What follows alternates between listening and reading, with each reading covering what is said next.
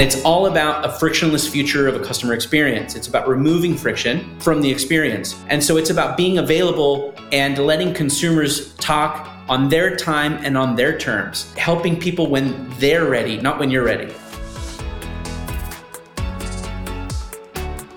Welcome to the Authentically Successful Show. I'm Carol Schultz, founder and CEO of Vertical Elevation, a talent equity and leadership coaching and advisory firm.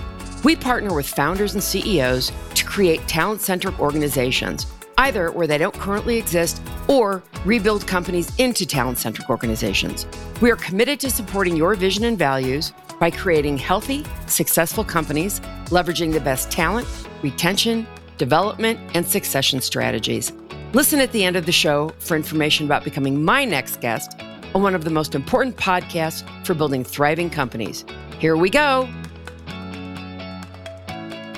Joining me today is David Tall, co-founder and co-CEO of Verse, a next-generation lead conversion platform that's 100% focused on inbound lead conversion. A San Diego native and VC-backed entrepreneur for 10 plus years, David has always been passionate about putting San Diego on the map as a center of tech, innovation, and disruption. This passion has driven him and Verse to become one of San Diego's fastest growing companies. After graduating with a degree in economics from UCLA in 2003, David experienced firsthand how quickly the world had moved online and how consumer journeys increasingly began and lived online. He also saw how businesses were trying to engage and communicate with this new growing stream of online leads and prospects. So he set out to help companies in real estate and other industries create the most effective and authentic connections with their prospects. And this goal has been successfully achieved by effectively merging the best abilities of AI and people. David, welcome to the show. Thank you, Carol. Pleasure to be here. My pleasure to have you. So you started Verse with your brother Avi in January of 2013. It was started by the name of Agentology. You've taken $17 million in investment over 3 rounds. Tell me a little bit about the founding of the company with your brother, the pivot from Agentology to Verse, and then we'll kind of go on from there. Sure. So after college, I had a few stints trying to do a few things. I tried to make it in the movie industry, behind the camera, not in front, and had a few other attempts at different dream lives. And I got into real estate. My uncle was a very successful developer in Mexico and was about to start building in San Diego. And so I decided I really wanted some experience in real estate. I always loved architecture. And so I got my real estate license to start working with them. And along the way, as I was getting my license, the real estate market crashed. The housing bubble, the Great Recession hit. And so I was kind of stuck there with my license and a crumbling economy around me. And so I really had to, pull myself up from my bootstraps and figure things out. And so I started working with a local boutique brokerage, and quickly started to try to figure out how am I going to grow my business. And so I started buying leads from websites like Zillow and Realtor.com to feed myself potential business. And I did pretty well with that myself. And within a couple of years, I became a broker, a real estate broker, mm-hmm. and had a team of 10 to 15 agents under my wing, who I then was buying leads for. And so I was generating leads on Zillow, Realtor.com, at Homes.com, all the sites, mm-hmm. my website, driving traffic to it, and sending those leads over to my real estate agents. And very, very quickly realized that they did a pretty terrible job of following up with those prospects. They would call once right. and maybe leave a voicemail. And I would ask them a day later or 2 days later, hey, how did it go with those leads I sent you? And they would say, they're all junk. I couldn't get a hold of anybody. I already called and I left a voicemail and no one has even called me back.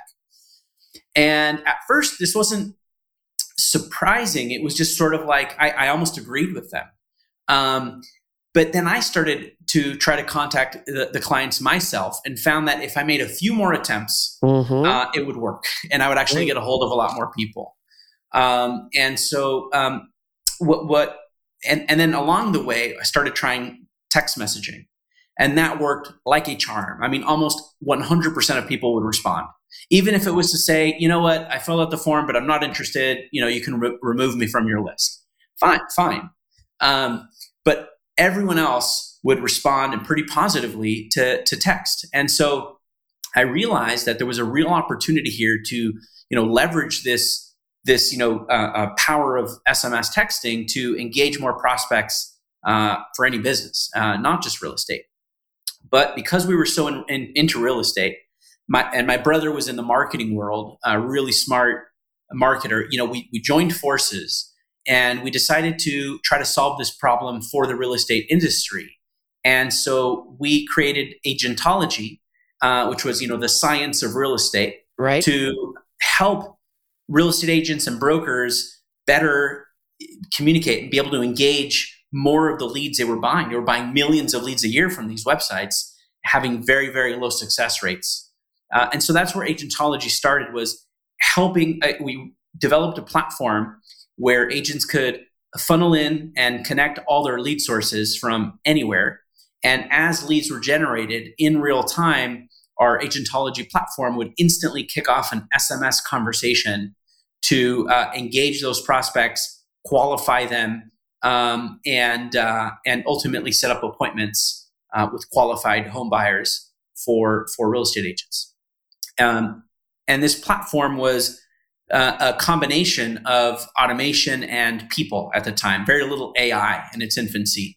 We were automating drips to get people to engage and respond to our texting.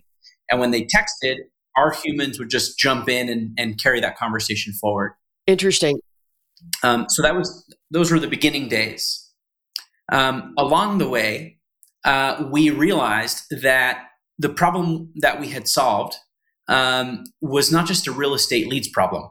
It was an internet leads problem. And the same behaviors and expectations, existed across the board, no matter the industry or use case. Whether you're buying a car, looking for a mortgage, looking for a plumber, it's hard to reach people in a busy world, and certainly in a 24/7 internet age.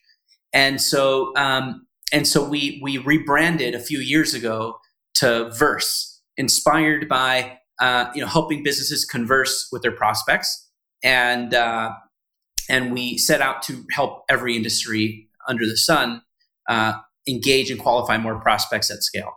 Mm-hmm. So it sounds a little bit, and I'm sure I'm simplifying it here, like a CRM in some ways. Yeah. I would, a CRM is usually used to store contact information, and it has some capabilities. We look at this more like bringing the experience of live chat, that kind of instant ability to start talking to a company over SMS, which is a much more preferred channel of communication. So we see ourselves more as a customer engagement platform, than a customer management platform. But there are some overlaps. Yeah. I want to step back a little bit to what you said about, your agents complaining, these lists are crappy and, nobody's returning our phone calls, after one attempt, right? So anyone listening to this that has ever been in sales knows, you have to, really at a minimum 4 attempts to get a hold of somebody, typically. And I have to wonder, because of the low barrier to entry that is real estate, if that was maybe part of the problem, that people come in, they can go get a license. You did, right? And, are you actually trained on how to sell? My experience with realtors has been most of them don't actually know how to sell. Yeah. There are 1.5 million realtors, and there are about 5 million homes sold per year. Right. And so there are way too many realtors. Right. That's number one. Right. And it's the 20-80 rule. 20% of them are selling 80% of everything. Of course. But you're right. In real estate, the bar to entry is a state test around real estate law, mostly. It does not teach you how to market. It does not teach you how to communicate with customers and how to nurture prospects.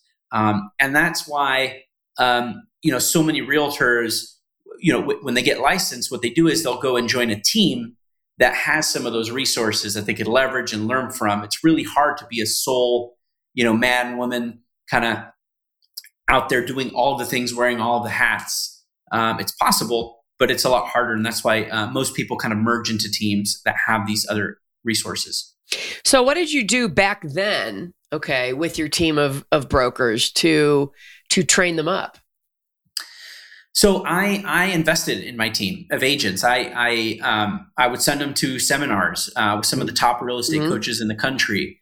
I would buy them books. There were some very popular books for real estate agents. And ultimately, I would build processes that help them, basically navigate the process. So taking a lot of the guesswork out, building processes and here's how we prospect. Here's how we handle a new listing appointment. Here's how we're going to market listings, and create consistency, because when you create consistency, you can create scalability. Of course. Yeah, that's really fantastic. So as I mentioned, you've taken $17 million of institutional capital over 3 rounds since you founded the company, almost 10 years ago.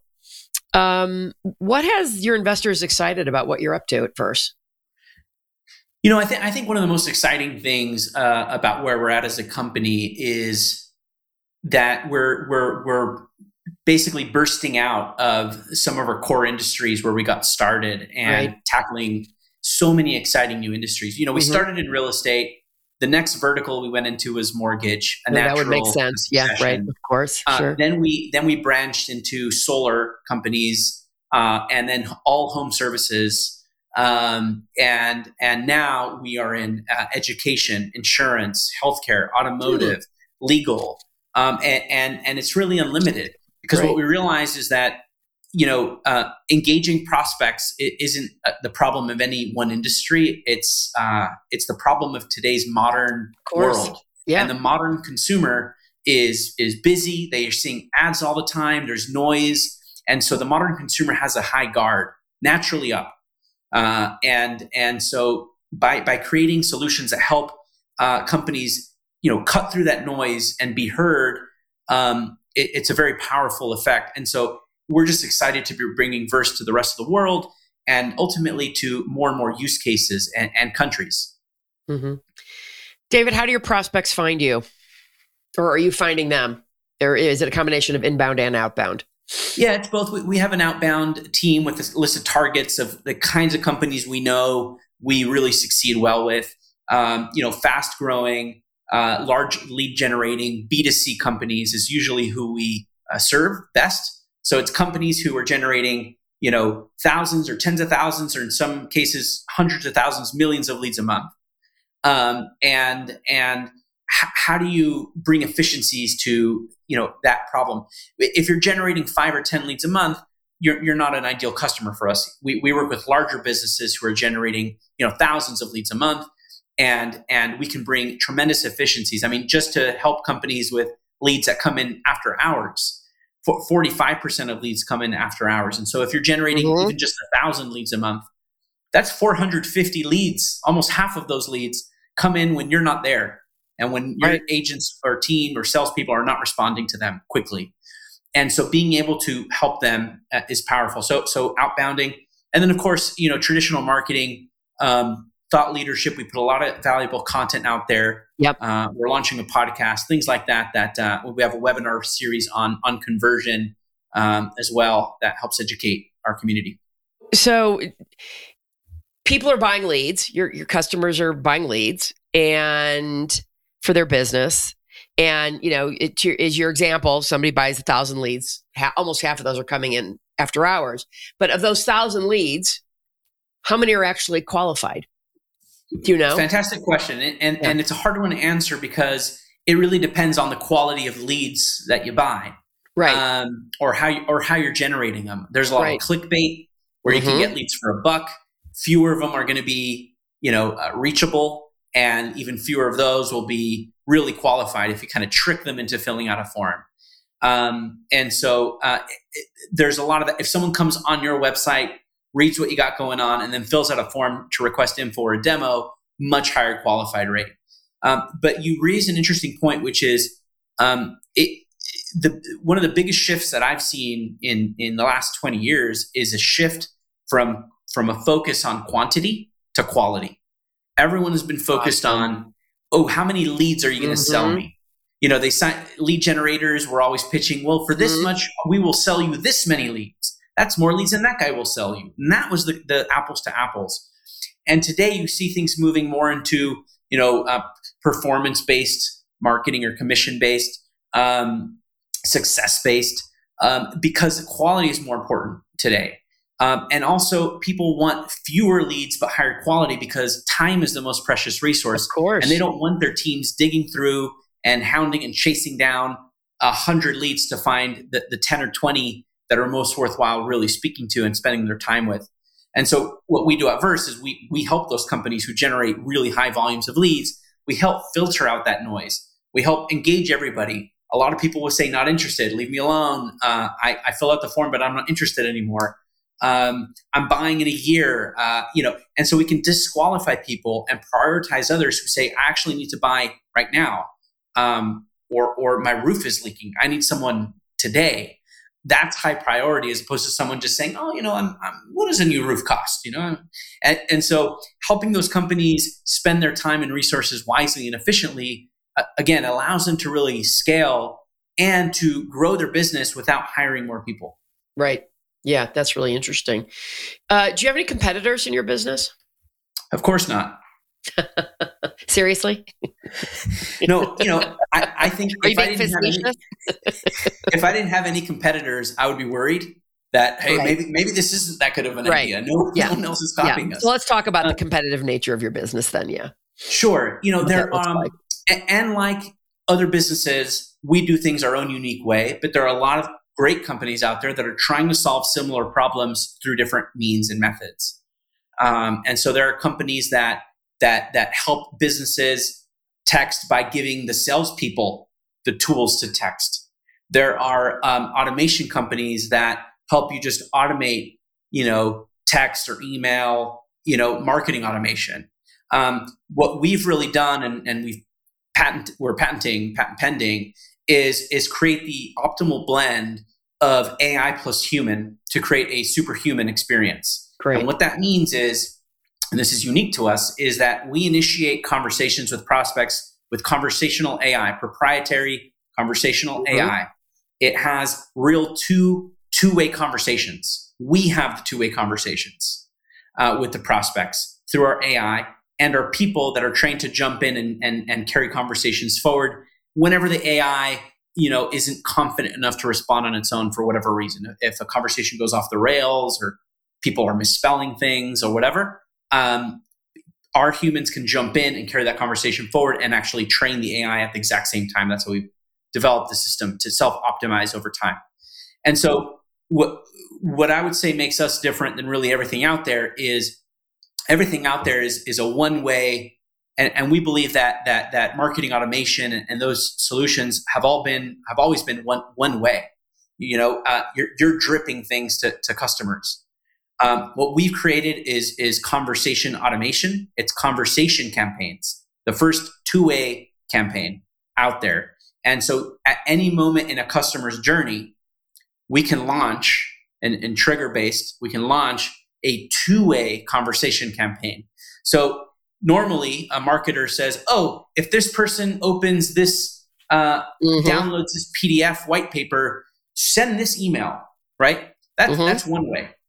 What we do is if someone opens a white paper, we start a two-way conversation. We say, hey, Carol, Alex here with blank, blank company. Just saw you download our white paper. Would love to chat. Let me know if there's a good time this week. You have any questions? So it's it's a conversational approach to engagement. That's really interesting. So what happens when somebody downloads your white paper in the middle of the night? I mean, do you have people somewhere in the world that are actually having these conversations with people? Yeah, Live? absolutely. Awesome. I mean, our AI is doing most of it. Okay. But yeah, we have a 24/7 team. We have teams around the world at this point that help those conversations happen anytime. And our view here is we need to be available. And this is a paradigm shift. It used to be, hey, you're a customer, you're interested in what I have to sell. Well, you should come to my office when I'm open on these days between 9 to 5. And by the way, I'm out at lunch from 12 to 1. Oh, and you came, and I'm busy today, by the way. You didn't make an appointment. So it's friction. You create friction. And that made sense back in the day. But in a 24/7 world that moves this fast, the future is frictionless. That's right. And I'm giving a big talk about this at the Conversion Conference next month at the Caesars Palace. And it's all about a frictionless future of a customer experience. It's about removing friction from the experience. And so it's about being available and letting consumers talk on their time and on their terms. It's about helping people when they're ready, not when you're ready. And so we have to create opportunities and maybe different levels of engagement, but we can't just ignore people. And if someone wants to talk at 10 or 11 p.m., we can't discriminate against their time preference. Mm-hmm. Maybe they work a graveyard shift or have a completely different lifestyle or shift than you do. Not everyone works 9 to 5. Right. And so that it's those things that I believe will make the future a much more frictionless place and allow communication to flow more smoothly across the board. That's really interesting. What would you say are the biggest challenges? I think I've heard some of them from you, but the biggest challenges you're facing, with Verse and in your industry at large? I would say that challenges is a hard one. I mean, every business has just natural challenges of scaling. Our biggest challenge is a scaling challenge. We're growing fast. We're signing up, huge enterprise customers and just trying to keep up with the demand. So I'd say they're good challenges. I think that the greatest opportunity, which stems from a challenge, is that today, as much as you and I and everyone I've ever asked agrees and fundamentally understands that texting is a very powerful way, the most powerful way to engage a prospect.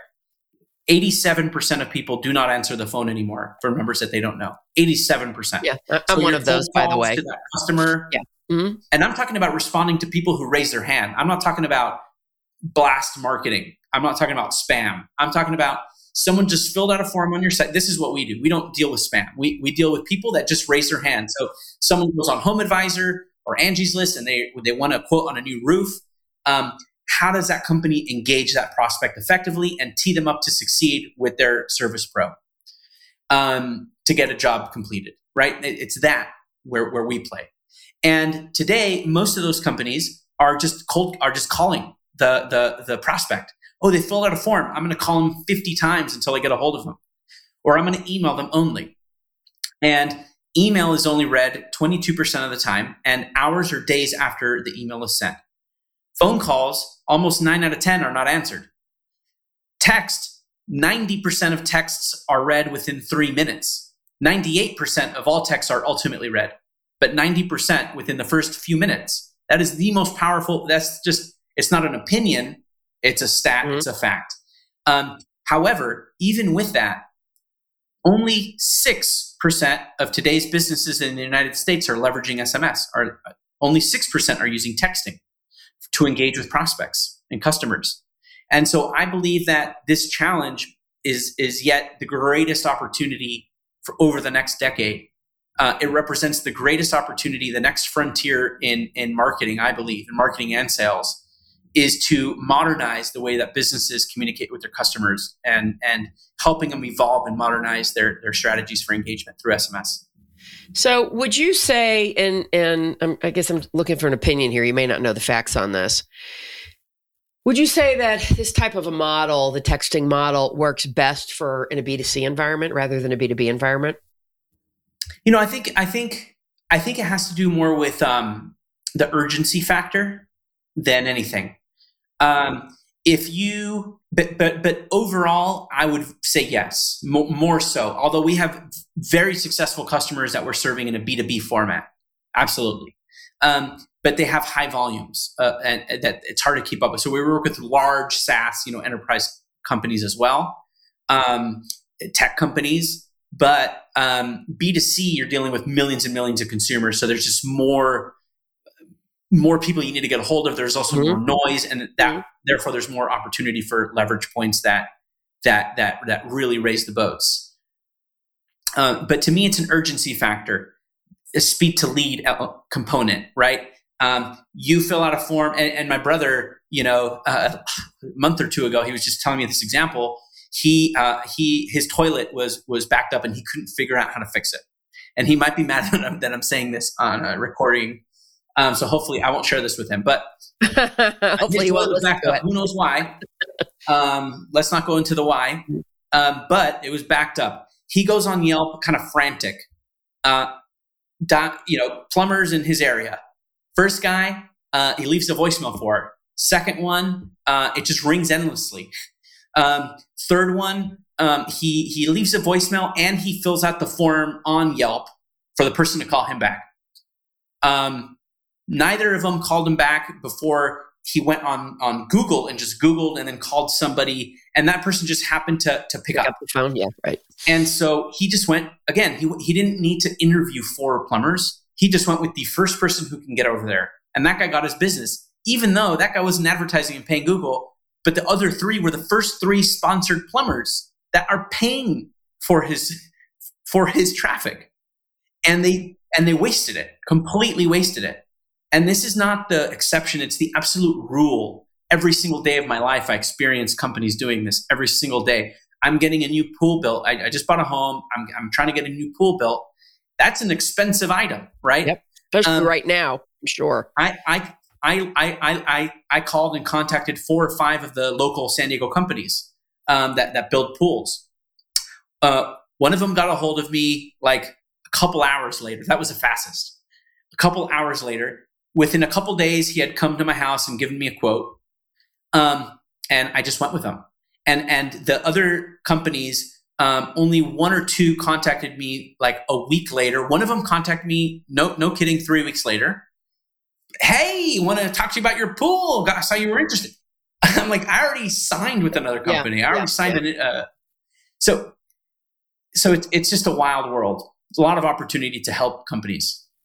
That's actually really fascinating. And they're amazing pool builders. I'll give them that. They build pools better than I do, but they suck bad at the engagement piece. And it's a terrible customer experience as well. It is frustrating to research and put your info that people are more and more sensitive to give on a site and then not even be responded to. It feels disrespectful. In today's world, people have different expectations and you feel upset that people are ignoring you. And I wonder if this is mostly the problem with small businesses or if it's all over the map.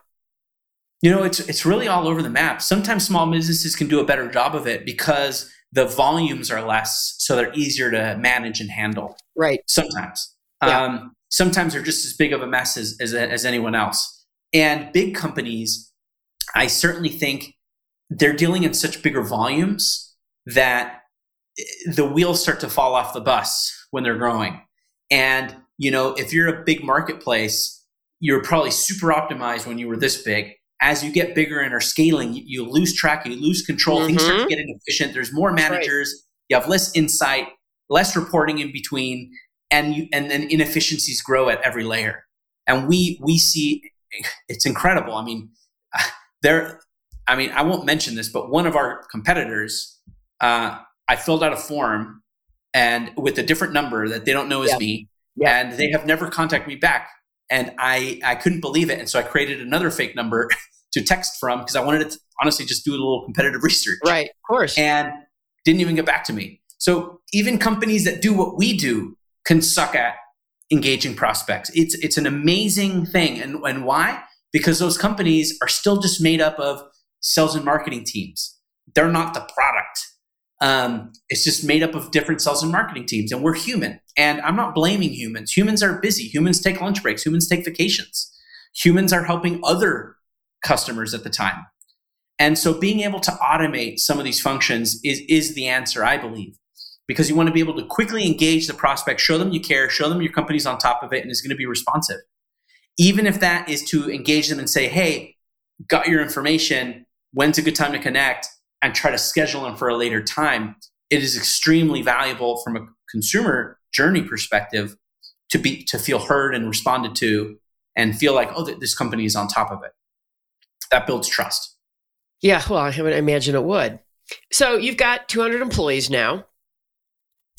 Tell me a little bit about the growth to 200, your talent strategy, and where you've seen your biggest challenges and maybe mistakes in that growth.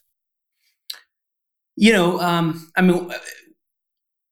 employee count has grown organically over the last many years, and we've really put an emphasis on training management and the leadership at every level. And there's a lot of levels now, and I think that's the best thing we can do, because leadership is what can set the tone and the standards for everybody else beneath them. And sometimes I think companies will just hire someone that they think is competent enough and just put all the trust and expectations. And then they're obviously frustrated very quickly thereafter that the person isn't pulling their weight as they continue to scale. And it's usually not the management's fault. It's their leadership's fault for not investing deeper in them as leaders. And, one of the things that we didn't always do well, but I think we're doing really, well with now is creating talent density. And this is, I read it in Reed Hastings' book about Netflix. And, I know they're going through ups and downs right now, but I don't think anyone's poo-pooing $85 billion company that took out Blockbuster. So no matter what their stock does in any given week. Yeah. But that book is really powerful, by the way. And one of the biggest messages, takeaways I got from it was about building talent density, because there's a nature of people basically kind of dropping to the lowest standard on that team, kind of the weakest link concept. But everyone becomes that weak link. And what happens is let's just talk about an engineering team. If you have 10 engineers and 7 of them are super talented, hardworking, incredible engineers, but you bring on 3 very subpar, lazy, critical, kind of energy sucking engineers, what'll happen is those 3 engineers won't raise to the level of the other 7. What happens is the 7 will stoop down and drop to the level of the 3 because they don't feel, well, why should I work so much harder? These guys are at this level. Why am I putting in all this extra time and work in it? Why does it matter? We're all part of this team. And so what happens is it averages down, not up. And so that's a mistake too. People say, oh, I'm going to raise the standards of my average team by bringing on some superstars. Right. It actually doesn't work super well. What you have to do, unfortunately, is get rid of average people, kindly and respectfully, with nice severance. And by the way, those average people might be superb in other companies and other roles. Usually it's a wrong person, wrong seat kind of thing, or right person, wrong seat kind of situation. And it's about building density. And what happens is, let's just say you only have a team of 7 super solid engineers. They will produce the same as 15 or 20 average engineers. And they start to elevate each other, almost compete with one another about who's more amazing and who can do more. So talent density is key to scaling without losing control of the organization. Right. Well, and it's interesting to look at it that way. I look at it more from a standpoint, because yes, he grew a multi-billion-dollar company, but he maybe early on he was, but overall he wasn't on the front lines of how are we, who are the people we need and how are we finding those, right? Yeah. And what I would say is, and you've already talked a little bit about this, is, putting the emphasis, on training management and leadership, because, leadership sets the tone, right? And there's no question about that, right? If your leadership is not fully aligned, you can't build a talent strategy that'll support what you're doing. It's not possible. So the other thing I'll add. Yeah. I'm sorry, Carol. No, go ahead. The other thing I'll add that plays into that is a culture of transparency. And I understand maybe that's not as possible or even worth doing necessarily in every single company to every degree. But in our case, we have taken the approach of complete transparency with our employees, because we want them to understand how the company is doing. We want them to feel like stakeholders. They're all literal stakeholders. We give stock to every employee. Of course. Yep. So we want them to feel like owners and be empowered like owners, to understand when we're doing well, when we're not doing so well, what those challenges are, when we have to make big decisions, tough decisions, layoffs, whatever it could be over years. They better understand and aren't surprised, because they understand, oh, well, things weren't going well for this long and here in this department. And actually, I respect their decision to make a change, as opposed to, oh, I can't believe they don't care about people and they just let people go. That's just one example, right? Of if you're behind a curtain and don't understand why decisions are being made, versus understanding where people are coming from because they're really looking out for the entire organism of the company, which is made up of them as well. So transparency is key. At our monthly all hands, we share revenue numbers, we share cash positions, we share investments, we share all sorts of things, anything that we can, without compromising, HR violations. But we share as much as we can with our team, and I think that builds trust, accountability, and ultimately alignment for what's to come. Mm-hmm. So if you look at over the last 9.5 years, the turnover you have experienced, because of course everybody does experience turnover, what would you say were the causes of that? I'll ultimately blame myself for any of it, and that's because I, in the past, failed to invest more in certain managers. Yeah, very smart. Or I put people up, I almost, not purposefully, but I may have set people up to fail. An amazing salesperson is not necessarily going to make an amazing sales director. That's you know what I mean? Right. And I see this over and over again. An incredible marketing, kind of doer is not necessarily an incredible CMO. Right.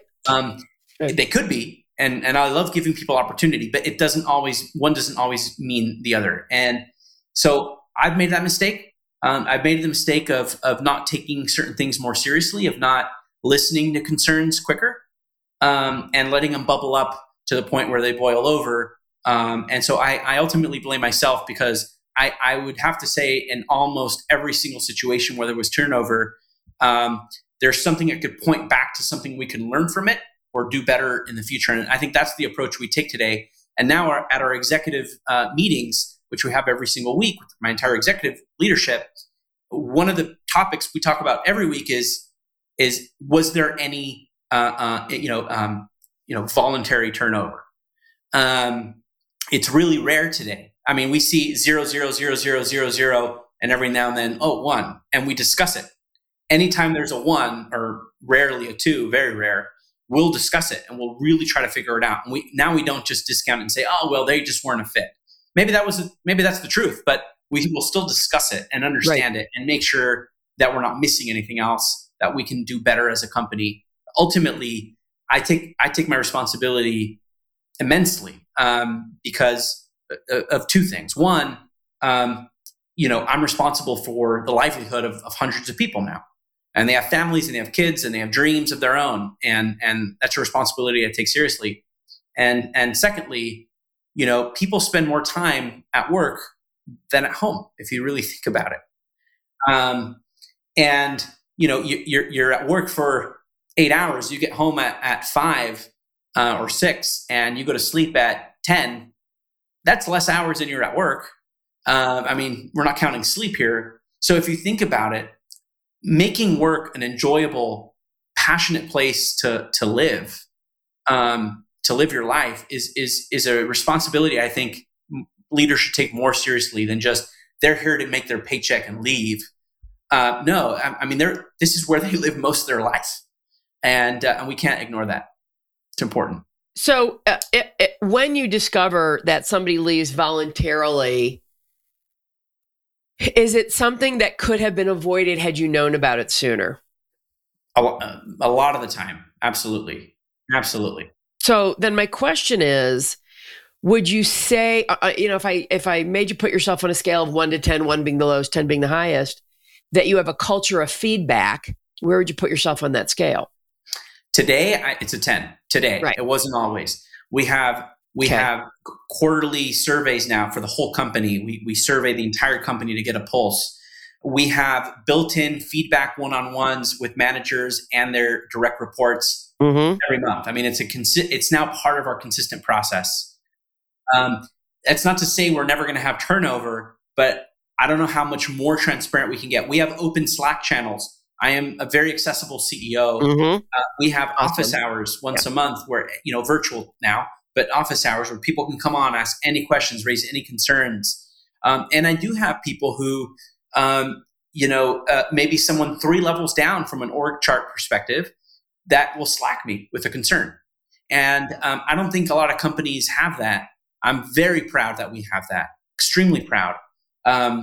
It's helped us avoid crises in the past, because someone was able to speak out and feel confident enough to do so. So I think that's important. I agree. And I would also agree with that most companies do not have a culture of feedback, right?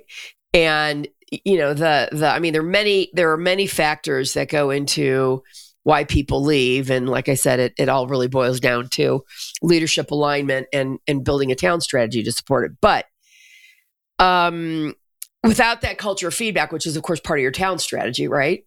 You're going to lose people because, they don't feel like they can talk to their direct manager, or, what if they do say something to the direct manager and that person doesn't do anything about it? And now, I don't have any access to somebody who actually can potentially make a change, right? One other thing we implemented a couple of years ago was something called skip levels, which is basically just like it sounds. Right.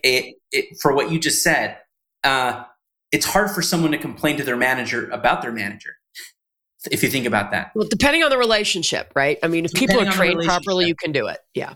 Absolutely. Yeah. But to secure against any potential filtering to the top from that manager of any feedback at the bottom, we've implemented skip levels where every employee also gets interviewed by the person above that manager. Direct manager. And it's not to get dirt on the manager. It's to just hear feedback from the customer. How's everything? It's not all meant to be about the manager, but it's to really understand one level higher.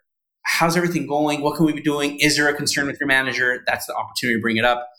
And allows us to take those lessons or feedback and figure out how to either train people up, give that manager a little more feedback or direction or training to support them. It's not about tattletelling; it's about supporting each other. And at Verse, at least, we built a culture of one team, and we're all rowing in the same direction, and we're a big ship.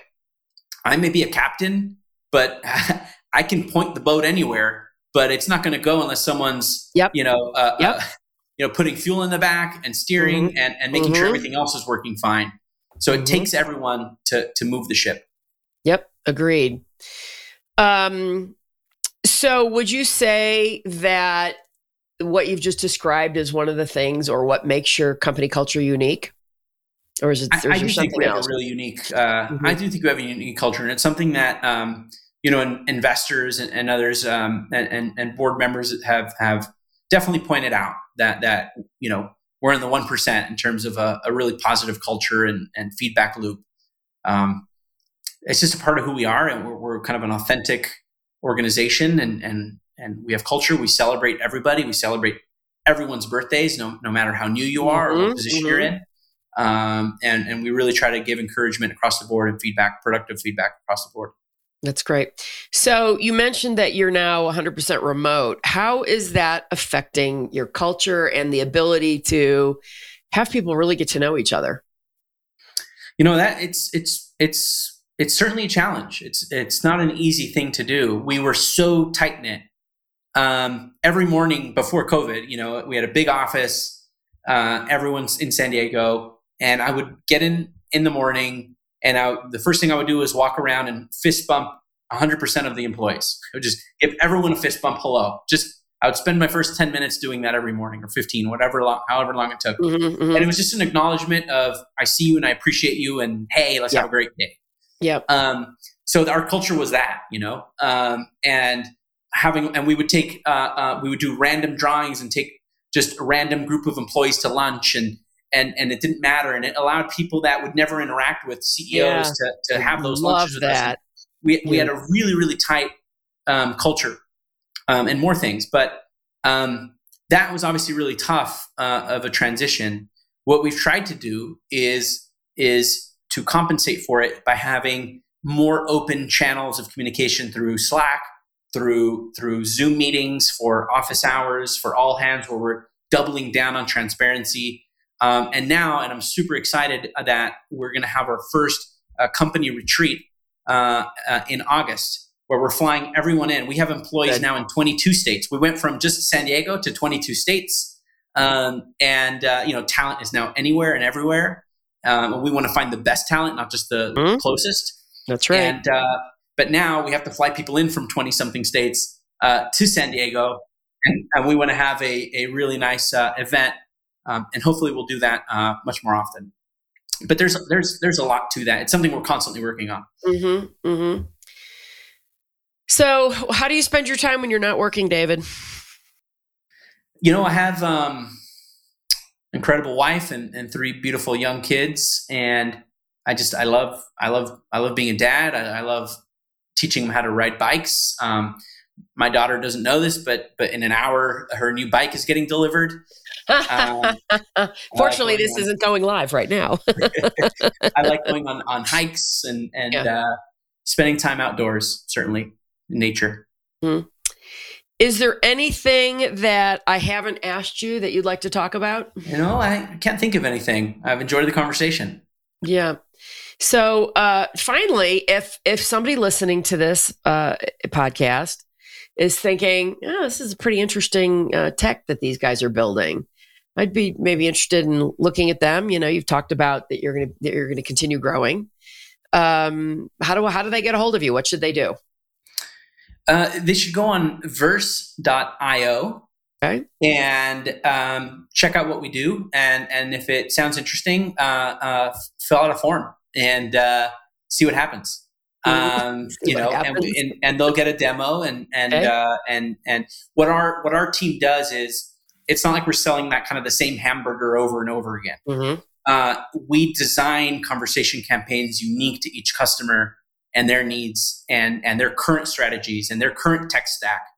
And so by getting a demo, what we really do, it's kind of a two-way demo.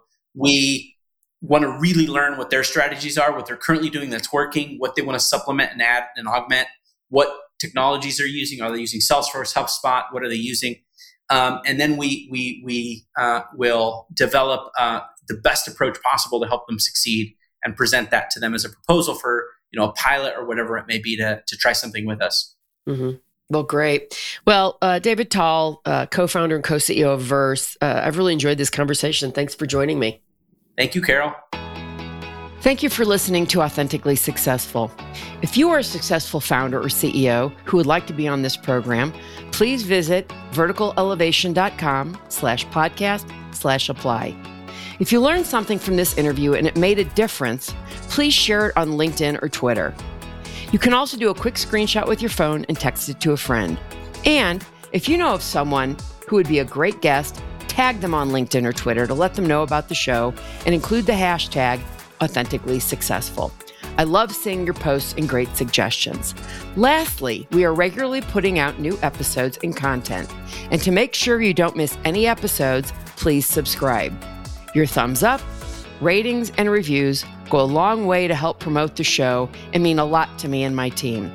If you want to know more, go to our website, verticalelevation.com, or follow me on LinkedIn. This is Carol Schultz. Thanks again for listening, and see you next time.